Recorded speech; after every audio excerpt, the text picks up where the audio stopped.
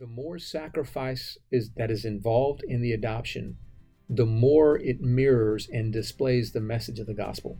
So you think about the Pilsons, an incredibly arduous journey, the challenge at every step. Mm-hmm. The only thing that kept them going forward Mm-hmm. was their desperate love for this little girl who had done nothing to earn their love.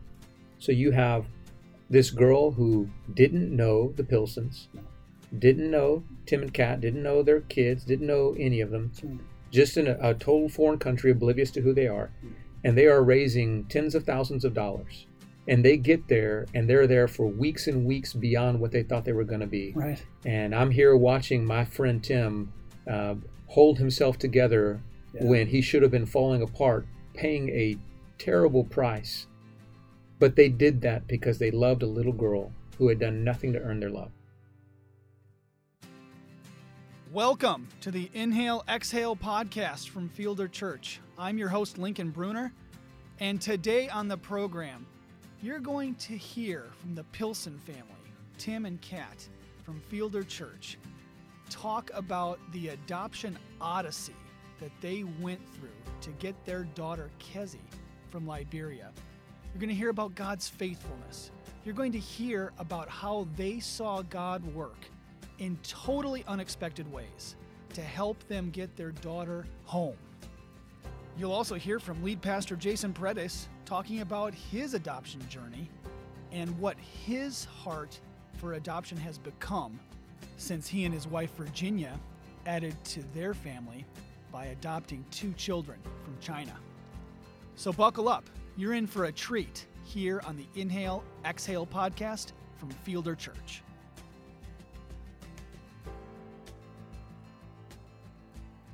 Welcome again to the Inhale Exhale podcast. We are coming to you from Studio A at Fielder Church. We have Jason Paredes, lead pastor of Fielder Church, with us. Hey. Thank you very much, Jason. Thanks for coming by. I'm glad to be here. Jason, we have a lot of things going on right now. Why don't you tell us about a couple of things that have been going on in Fielder recently that you're excited about? Well, man, that's a big question. Yeah. You know, honestly, there's not a soul in our church who, Lord willing, doesn't know about God's incredible move toward bringing 2 congregations together to be one with South Oaks, and how God miraculously moved to bring these congregations together. And we've just been, as a staff and as a church body, and as me and my family, just been floored by God's hand of orchestration, this divine sense of I'm in all the details, I'm pulling this thing together, and we're still kind of at the starting block of this thing. It's like we sprinted to get to the line to start the sprint. But His hand has been so evident in the story of bringing our congregations together. There's a bit of that Shekinah glow all over Fielder, all over me, in the sense of seeing God's hand at work. So rejoicing in that. It's been a wild, beautiful, crazy ride to even get where we are today. Right. But I'm rejoicing in it. So grateful for God's move. It's fantastic. I, in talking about what's been happening, kind of at an official level, we called this kind of an adoptive merger, right? Mm-hmm. A blending of 2 families, two bodies of believers with South Oaks Baptist, now the South Oaks campus of Fielder. And it makes me wonder about the nature of adoption in general. Adoption is a big deal here at Fielder. Yeah. And we've made it a big deal for a number of years now. And that's been for some specific reasons. Right. And I wanted to talk to you about that today. Sure. Because adoption, obviously, as the father of 2 adopted children, is a big deal to you and your wife. But I want to find out from you both your personal perspective on it and then what you think God's heart for adoption is. Yeah. I'm really interested to hear your thoughts on that. And you take your pick from God's perspective and through the Bible or just your own. Yeah. That was a good segue, by the way, man. That's awesome. It's a funny journey because I'd have to confess my heart for adoption was unnecessarily small before God kind of forced me into it. What do you mean by that? It wasn't on my radar. I'm going to have biological children, and that's what we're going to do. And we had 2 of them, and there's my story. and I want to have 4 at some point, and I'll be good to go. I wanted 4 boys, 2 girls right out of the chute. So, all right, Lord. I told Virginia, I still want 4 boys. She goes, dream on. We don't do concubines around here, so I don't know what you're going to do. But I didn't have the adoption anywhere. Now, Virginia, because she's a saint, she had always thought, one day I would like to adopt. I want that to be part of the story. Okay. But she and I never really talked about it. And it was, I'm Senor Oblivious. I don't have a clue about that anywhere. And I go to an orphanage and I meet children because I'm the missions pastor of this church at the time. And we're supporting an orphanage. Right. And even still, I meet these beautiful children and just right over my head. I'll never think I could adopt any of them. Right. I'm not supposed to. And so my journey has always been a journey of discovery of where God's heart is to begin with. Yeah. And it was surprising. The first time Virginia brought it up to me, my first word back was, nope, no, we're not supposed to do that. Because here are the 18 reasons why. And, it's going to cost too much money. It's going to be more than our family can handle. There's going to be issues that we're not prepared for, and just whatever. You can come up with any excuse. I came up with it. It's disruptive. It's whatever. Yeah. There are going to be issues that we're not going to know how to handle, and so there was a journey of discovering why in the first place. Yeah. And you could say, well, because there's need. Well, I knew there was need, but that still didn't stir my heart to do anything about it. Okay. So I had to go on a journey of discovering the heart of the Father of God. The heart of Father God on this issue. What does God really think about adoption? And how does the gospel speak into that? Because as God has made me more gospel-centered as a person, as a believer, as I read the scriptures with the good news of Christ's death and resurrection being the centerpiece, it affects the way you view all the other things that orbit around it, adoption being one of those. Yeah. So my story, and I've shared with the congregation many times, was it was really a desperation for the presence of God, because as God was calling me and my wife to adopt, and as I was being more and more belligerent and disobedient in my willingness to go there, the more distant I felt God was from me. I felt like God was leaving me. What I didn't realize is God was going toward adoption and calling me to come, and I was just parked on my tush, not willing to go with him. And so, he was feeling further and further away because he kept going, come with me, Jason, come with me. I'm going, Jason, come with me. And I wasn't going with him. And so there was a moment in prayer and really just reading the scriptures where God revealed this idea. I need to be desperate for his presence. In Exodus chapter 40, really the tabernacle moving and needing to pack up my tabernacle and go with him. Where finally I said, for no other reason, God, than to have your presence. If adoption is the way I catch up with you and I feel your presence, I'm in. So there was no theology behind it. There was no, I really believe that, this heart of the gospel it was just, God, I'm desperate for you. And if you're going toward adoption and that's where I'm going to find you, then I'm adopting because I want you. And so it was an odd sort of way to arrive at adoption. But I learned the gospel centeredness of adoption after the fact. Not before it. Right.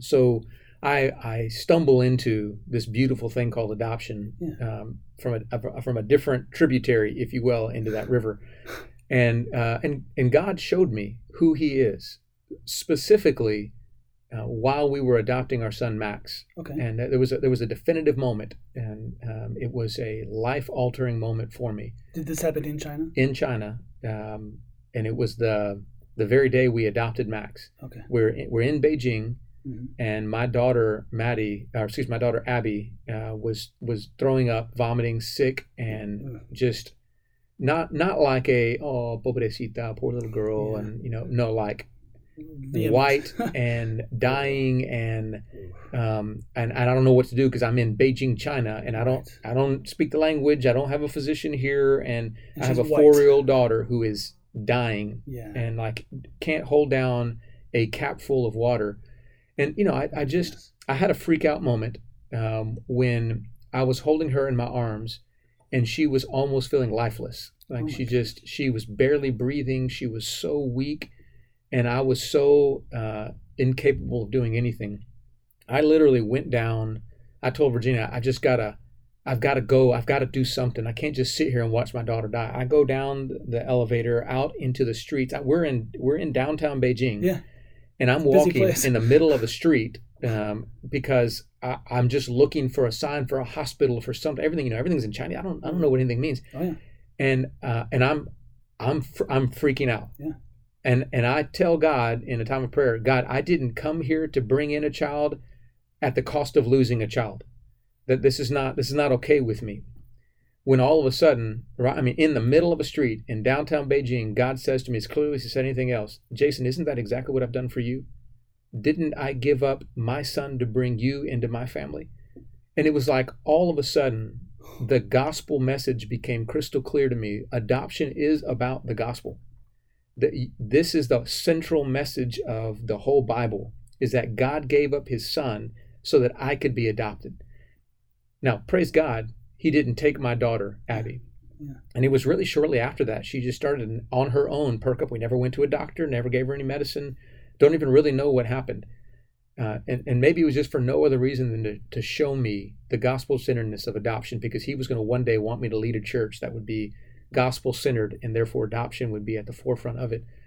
But that was the beginning place of realizing adoption isn't just a corollary of God. This is the very heartbeat of who he is.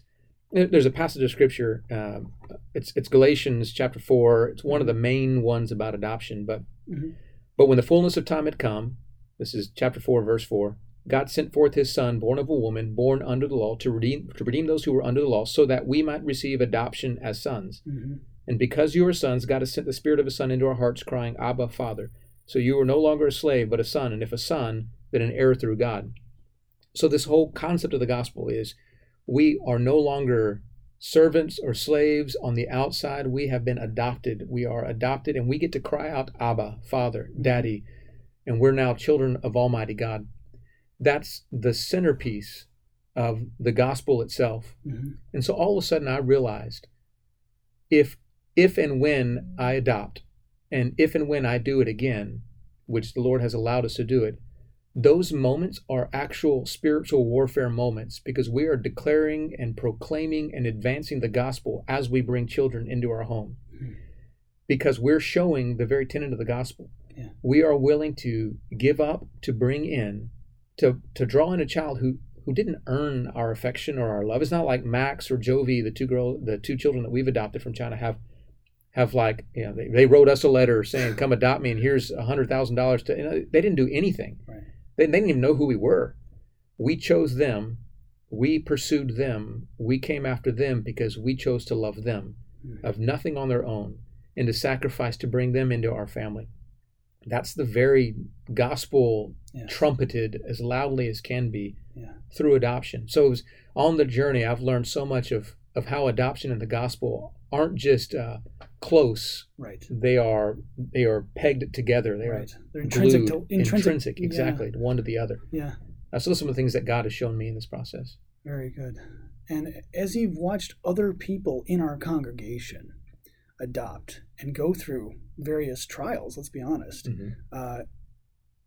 what has that shown you as kind of a second step beyond your journey? Yeah. We've seen recently the Pilsen family has been through a bit to bring their daughter home from Liberia. What's something that you would remind families of who are either having a tough time with adoption or thinking about it but not quite sure that they want to take the step that you and Virginia did? What are some things that you would want to remind people of? Yeah, that's a great question. Yeah, it was interesting. I really had a deep sense that when God had called Virginia and I to adopt Max, now I wasn't the pastor of the church. I was the missions pastor of the church. I had no concept of ever being the pastor of this church, but we both felt like God had called us to adopt Max for a reason larger than just Max. That God would call us to lead a congregation, lead a people toward a heart for this, which God gratefully and graciously has allowed to happen. Yeah. But one of the main reasons why, I think, was because the church, as it adopts more and more children, the gospel message becomes more and more believable to people around. And here's where the question you just asked has the main corollary to it. the more sacrifice that is involved in the adoption, the more it mirrors and displays the message of the gospel. So you think about the Pilsons. Yeah. An incredibly arduous journey. Yes. The challenge at every step. Mm-hmm. The only thing that kept them going forward was their desperate love for this little girl who had done nothing to earn their love. So you have this girl who didn't know the Pilsons, didn't know Tim and Kat, didn't know their kids, didn't know any of them, just in a total foreign country, oblivious to who they are. And they are raising tens of thousands of dollars. And they get there, and they're there for weeks and weeks beyond what they thought they were going to be. Right. And I'm here watching my friend Tim hold himself together when he should have been falling apart, paying a terrible price. Sure. But they did that because they loved a little girl who had done nothing to earn their love. And in the Pilsons now, anybody who will listen to their testimony will get to see a picture of the Father's love for us. Yeah. The greater the sacrifice, the more it mirrors the sacrifice of the Father who said, I give up my child so that you can be brought into my family. And so for every family who's listening to this, who's in the process of adoption, and it's more arduous than they thought, it's costing more money than they thought. Moments where they want to pull their hair out. There are more paperwork to fill out than they thought. There's more videos to watch or trainings to go to than they thought. Then we can hold deep to our hearts. The more we sacrifice, the more we give, the more we, the harder the journey is, the more we're displaying the heart of the Father and selflessly loving a child who doesn't deserve it, because the Father selflessly loved us when we didn't deserve it. And so it feeds into the very story of the gospel that people can get to see. So that's why I want to encourage the church to keep doing it, because the world is seeing the gospel lived out as we adopt and as we foster. Absolutely. Wonderful.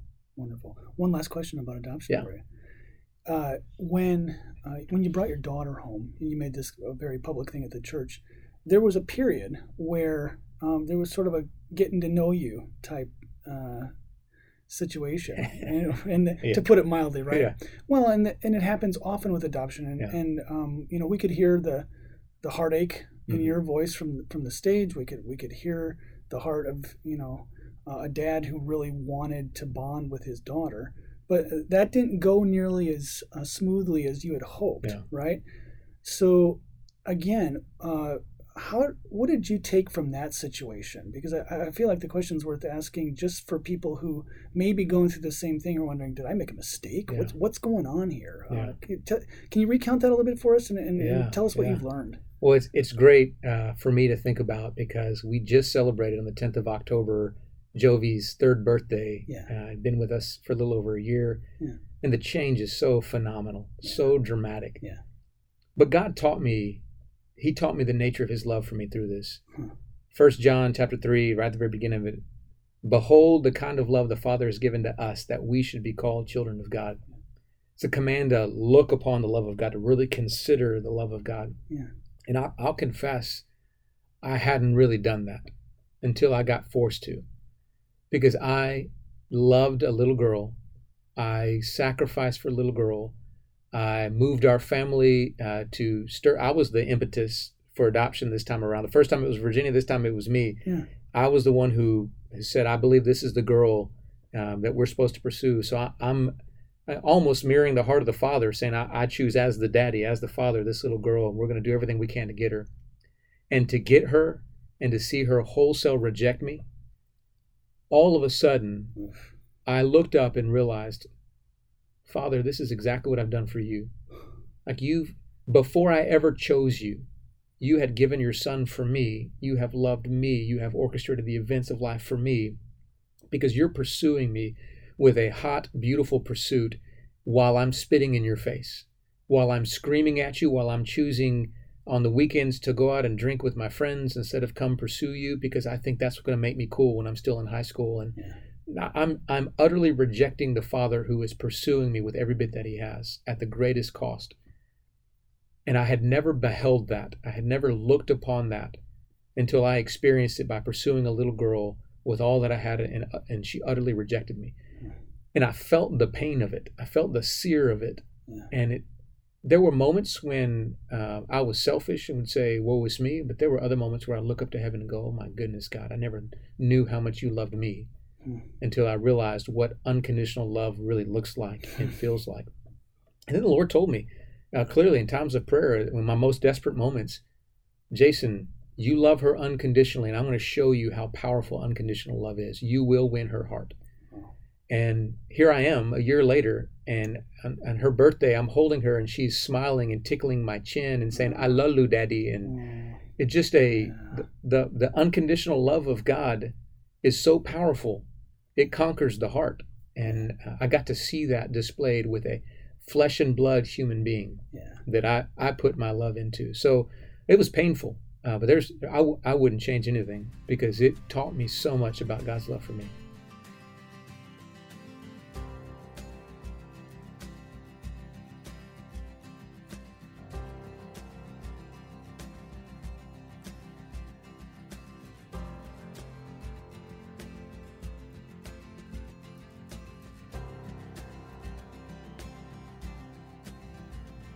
Welcome again to the Inhale Exhale podcast, and I'm here in the studio with Kat and Tim Pilson, and we are so pleased to have you guys in here. Thank you so much for taking the time to talk with us. Glad to be here. Thank you.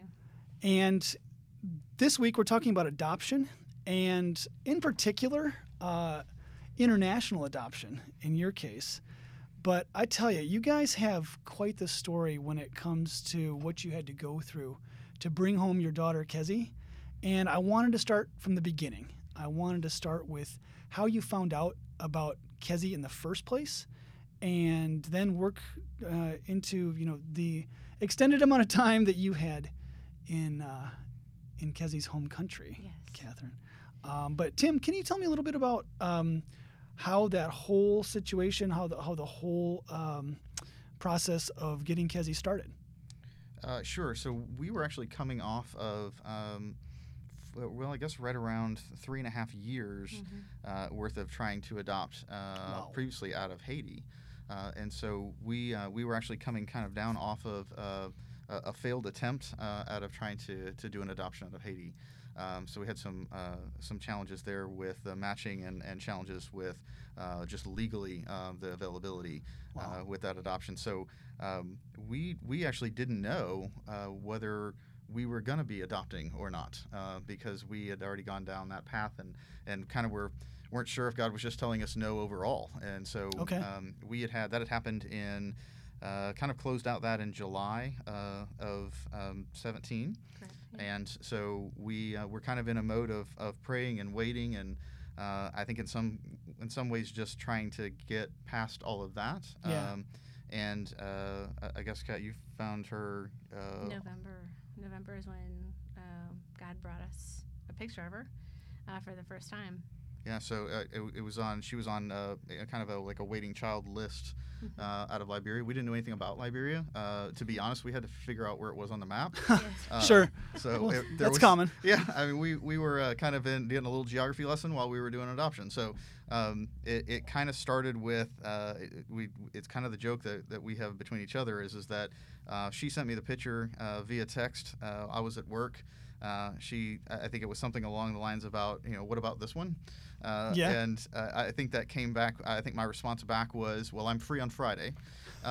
And so that kind of started the journey. Okay. So, Kat, why don't you tell me a little bit about how that went? I mean, we're talking about a failed adoption attempt. So much emotional energy is invested when you're trying to adopt, and unfortunately it didn't work out in Haiti. But how long did it take you to, I guess, get over the fact that, hey, this is not going to work in Haiti, and then to be presented right away? I mean, what was that process like for you? We came home the beginning of July of 2017, and a few short days after we were home, we were told by our government that the child that we had been matched to was not legally available, so we couldn't have brought him home even if we wanted to. Oh my. And it was, honestly, it was God just working me personally through a fast process of anger, of denial, of doubting of faith, learning to trust again, putting certain people in my life to go, hey, you're not done.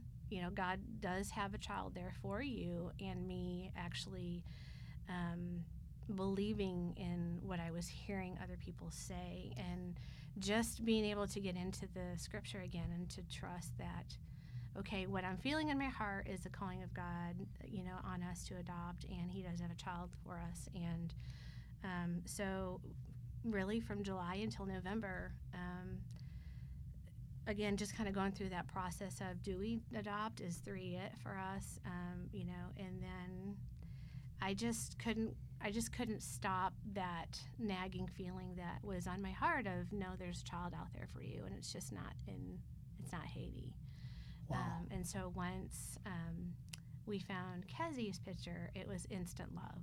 Wow. Yeah. Really? Yeah. Like, wow. You can't describe that feeling.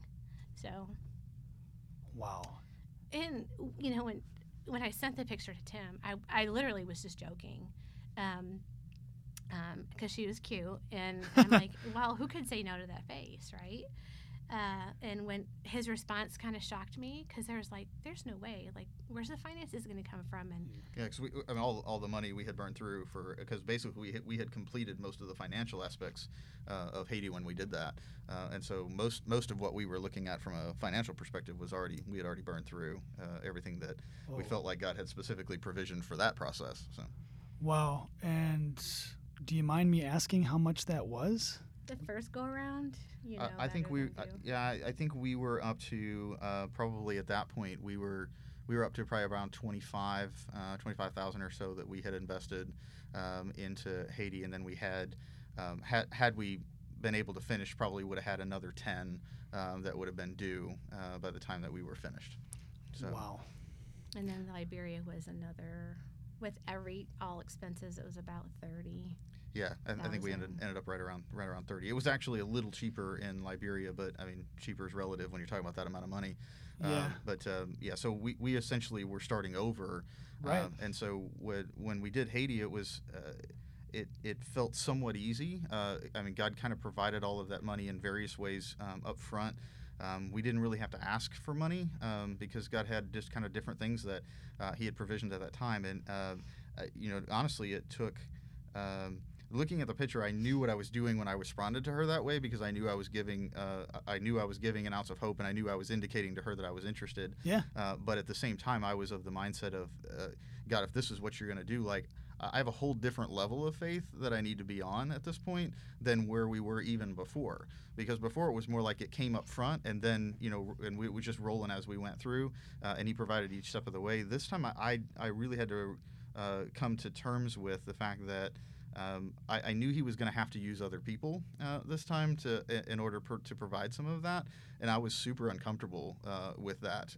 So it was a much different experience and a much different, I guess, not a style of faith, but just a different level of faith that I needed to go at that again. I think Kat had a different approach to it in terms of faith. I think she was right there, but when you're kind of in that providing role too, you're looking at, well, how do I make things happen?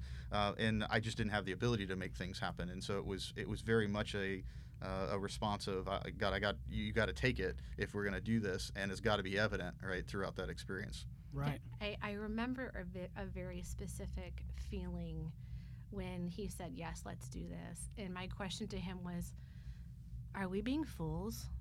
Like, in all seriousness, like, are we being foolish to expect this kind of money again? Are we being selfish? Is it just, there's a lot of human questions and feelings running through it. And His comment was, well, I guess we'll be foolish for God because, we believe this is who He has for us. Yeah, that was an interesting, we actually did a little bit of a lesson in our small group about that too, where I was kind of challenging people in our small group about the fact of what kind of foolish thing are you willing to do with God's money, right? Because if it's not yours anyways, then in what way are you willing to be a bit of an entrepreneur for God, right? And risk the investment on something that you don't necessarily know the outcome on. Because that's kind of what it felt like to me at that point. I've got a bit of an entrepreneurial spirit in me, and I thought, well, why not be risky with God's money instead of being risky with what I think is mine? And so this is kind of the way that we ended up approaching the whole bit, was that if God wants us to go down the path and we believe that He's called us to do that, if He wants to waste it, then we'll waste it. It doesn't really matter to us. I think the biggest change that I had to accept was I had to prepare my heart for the same failure to happen, because it was a grand possibility that we could get matched, we could get all the way there, and we could be told no again.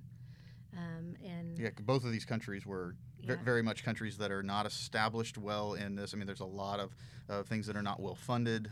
There's a lot of corruption that goes on, and so we very well knew that we were guinea pigging the whole process. And it wasn't as much of a guinea pig process, I think, with Haiti, although still had its set of challenges. But with Liberia, we knew that even the agencies that we were working with, there just wasn't a lot of experience level there, and so they don't do very many adoptions per year. I think with a couple of years before we started, they had done maybe 15 in the year. It was a very, very small amount. So we knew they were getting back into that mode, but they had a lot of challenges with adoptions, and so they had pulled back. So we knew we were risking even that same process again of, hey, we may get all the way to the end and still end up with not another kid in our home. Mm-hmm. Well, knowing what I know about your story and what I'll ask you to tell our listeners, it seems like God was preparing you ahead of time with the amount of faith that He was telling you to have in Him and His provision and His timing for what you experienced once you got to Liberia. Mm-hmm. So can you walk us through immediately before you went, Kat, and then what happened there? Immediately before I left, it was kind of your typical mom mode of making sure there's meals, put in the freezer, planning on 2 to 3 weeks. Mentally, I thought, it's third world country. I'm going to say 4 is like the max, 3.5 to 4. Just getting everybody situated to where they needed to be. 3 kids at home. You got various one big stages. Kid that had to go to work. Yeah. A lot of it was preparation, honestly, not just for them, but me mentally, because Sure. I never in my entire life have been away from any of my children that long. Wow. Ever. Sure. And our oldest is almost 19 years old. Well, you're talking a month. I mean, not too many people are away from their kids for that long.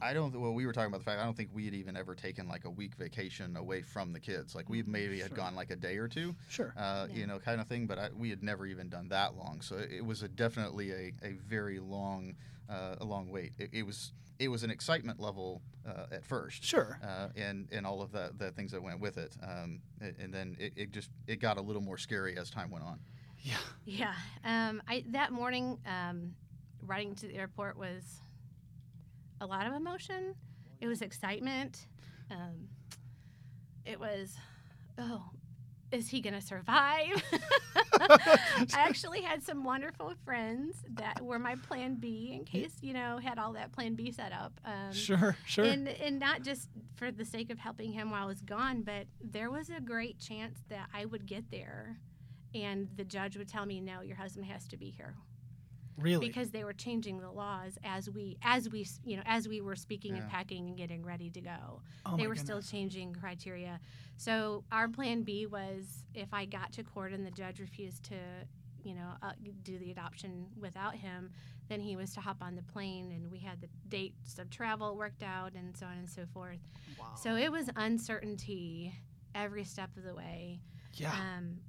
But landing and getting there, it was so neat. It was kind of surreal. It didn't really sink in. I got there I left on a Monday. I got there on a Wednesday. And Tuesday night, yeah. And it's almost 24 hours worth of flying by the time you land in Monrovia, and it's not anything like Texas. No, not whatsoever. And I was kind of expecting a little bit of Haiti-like because we've been there, and for the most part it was, but I didn't think that I could see anything worse than Haiti, and that area of Africa really is. It's rough, huh? It is rough. Describe it for us. The the tin roofs and the thatch siding, is that you see on TV is what you see. Yeah.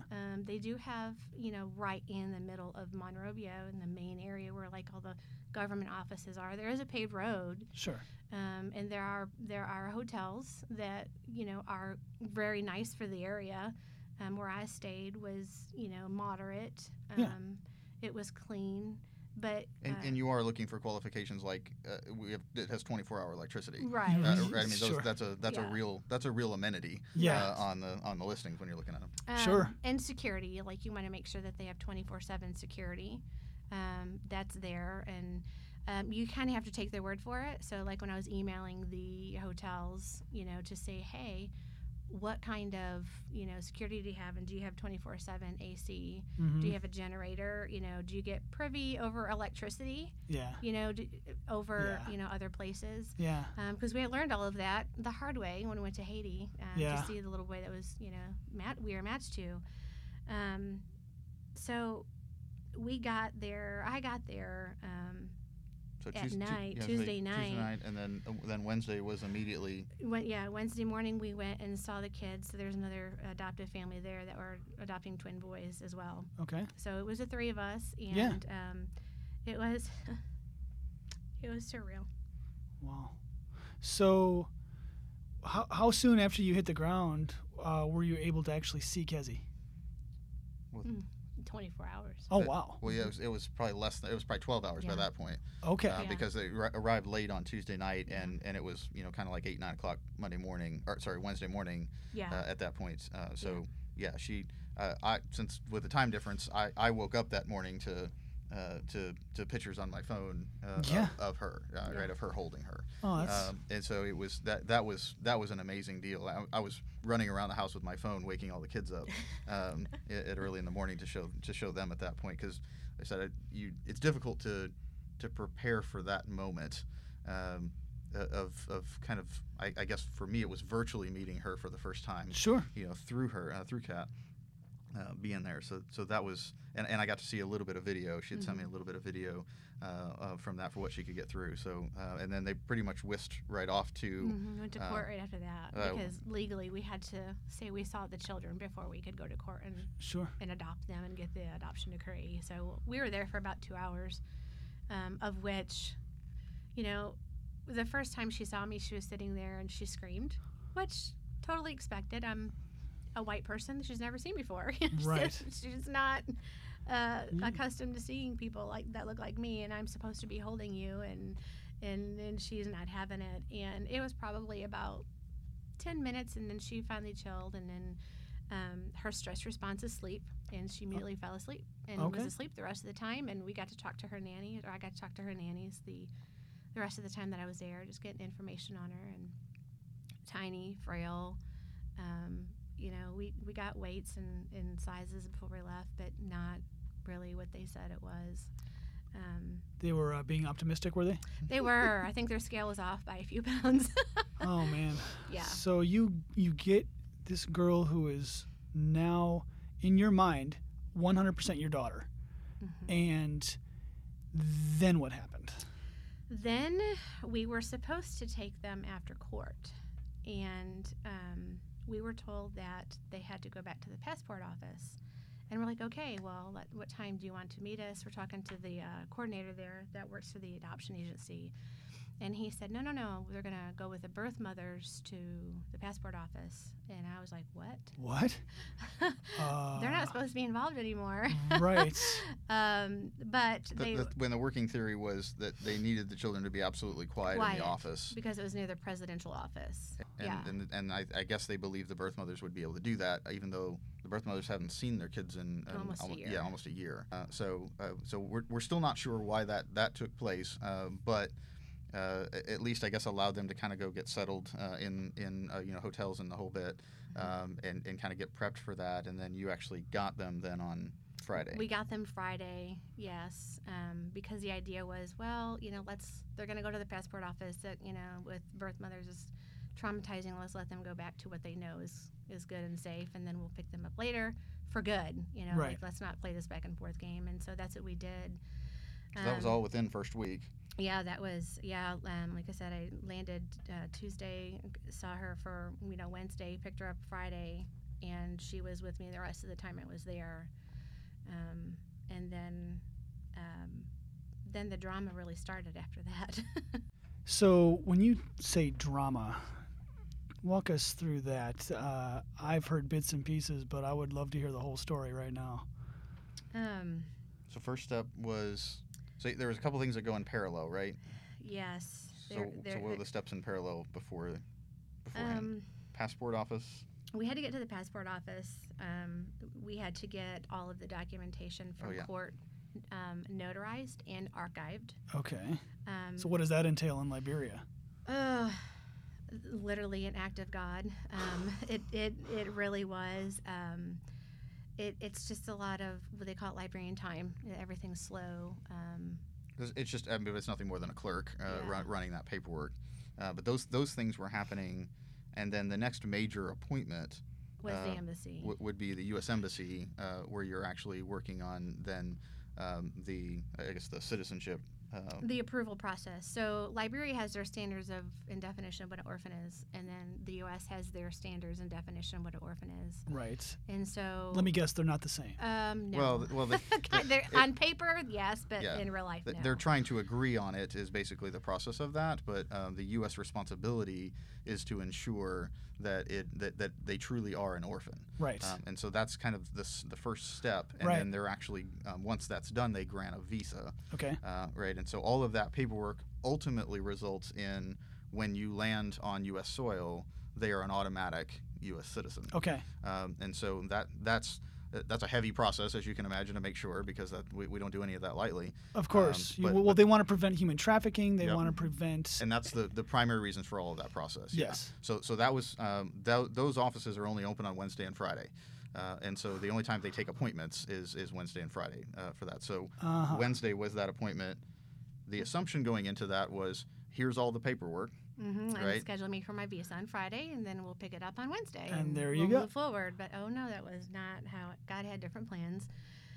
We went, Kezzy and I went on Wednesday with the other family, and the counselor that runs the office of the U.S. Embassy basically said, I have to do my own investigation. I have to make sure that her case notes, her case history, her orphan status is actually a legit orphan status.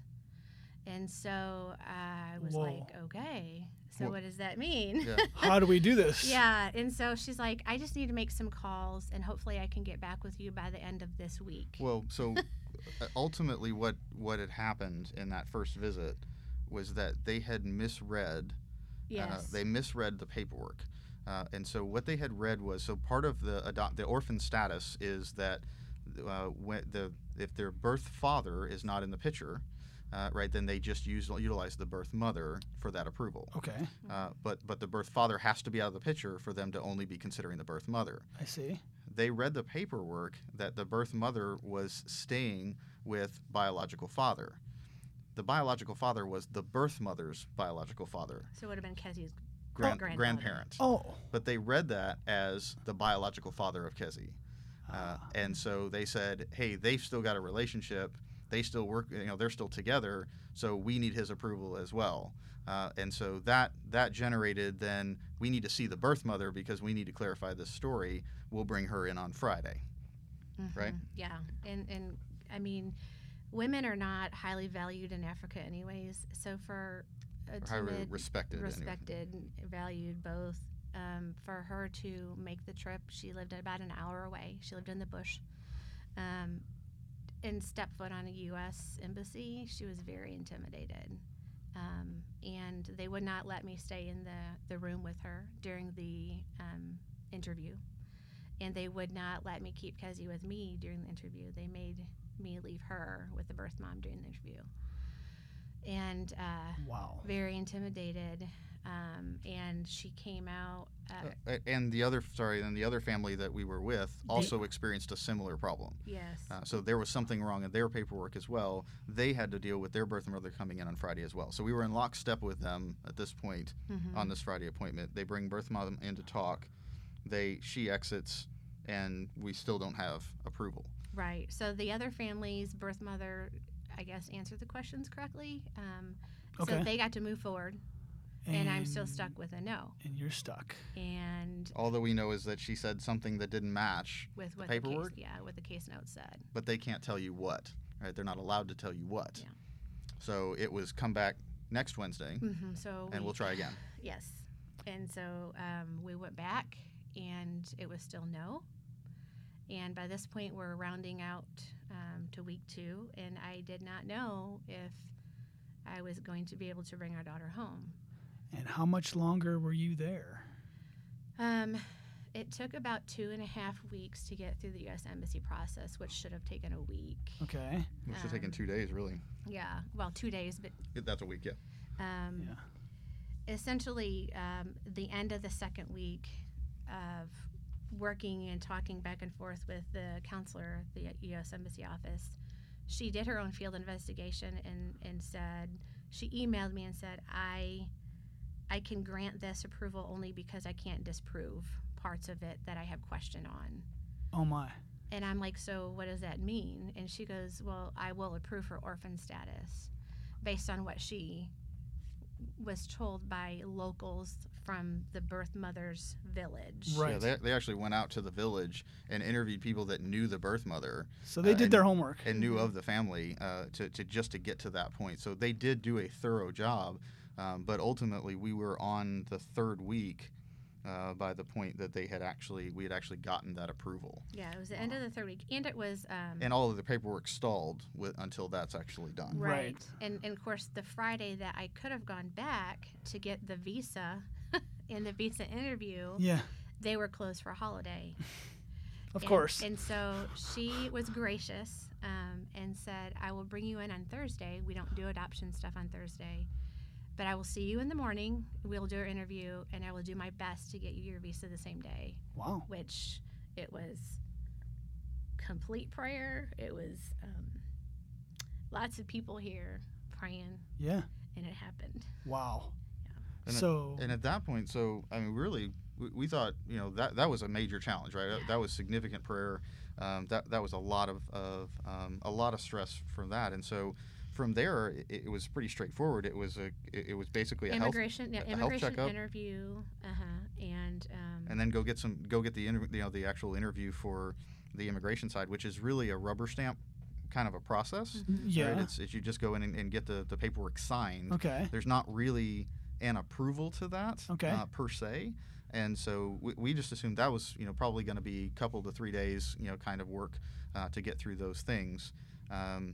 And there again, we ran into issues. Well, so the other family was ahead of us at that point. Right. They had hit an issue at that point, and the issue that they had was something in the paperwork that had that they had held up. What did they actually tell us? They needed another copy of one of the birth certificates. So we knew they had gotten held up, and so we knew we were going to get stopped as well.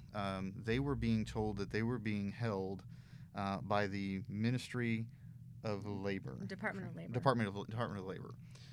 Was stopping their process of getting their exit clearance to leave the country. Which should cause you to furrow your brow a little bit to go, how is the Department of Labor involved with immigration to get us out of the country? So at this point, we honestly, I don't even know that we knew what to say anymore. Like the director of the orphanage, who is basically our main communication, our only advocate in the country, really didn't know, wasn't giving us a whole lot of information at that point. And he wasn't in contact with us for about a week and a half. Like, he was supposed to be our person on the ground in the country, and he... Nada. No, I tried calling him on my phone.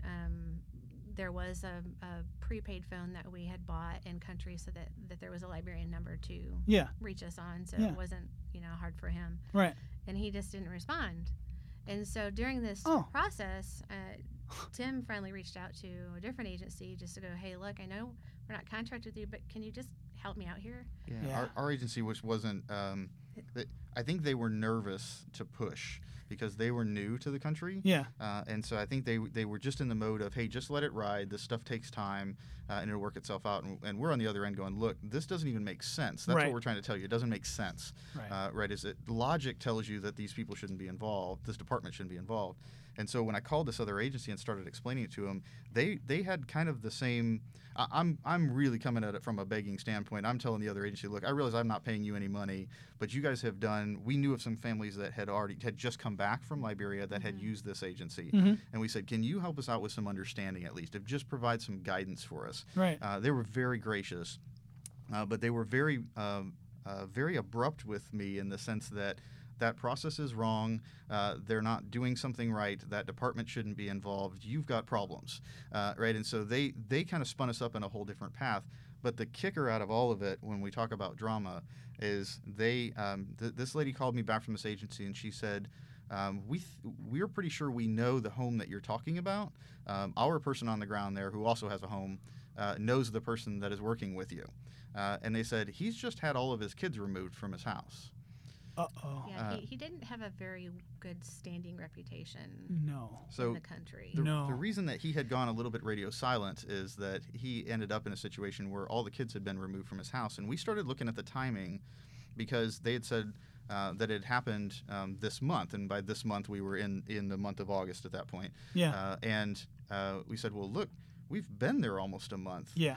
By this point, so when would this have happened? We started kind of backstepping the timing, and we think all of the kids got removed within a day or two of you hitting the ground, of us actually getting Kezi in our hands. Yeah. Wow. And all of the other families, Kat's talking to via email from inside the country, they have no idea that the kids had been removed. Right. And so now they don't even know. All the other families that were behind us had no idea where their kids were. So we were, at this point now it's starting to all add up. It's starting to add up why we're experiencing the delays. And it took some doing. We finally got to an understanding that apparently the director of the home where Kezi was had a dispute with his neighbor. Okay. The dispute with his neighbor was over some land. Okay. And ultimately that landed on them being in a situation where the neighbor turned him in on some trumped up charges that he had fabricated in order to get him in trouble. Much like they would here, you can't ignore the kinds of claims that the gentleman had made against the director, and so they had no choice but to remove the kids from the home.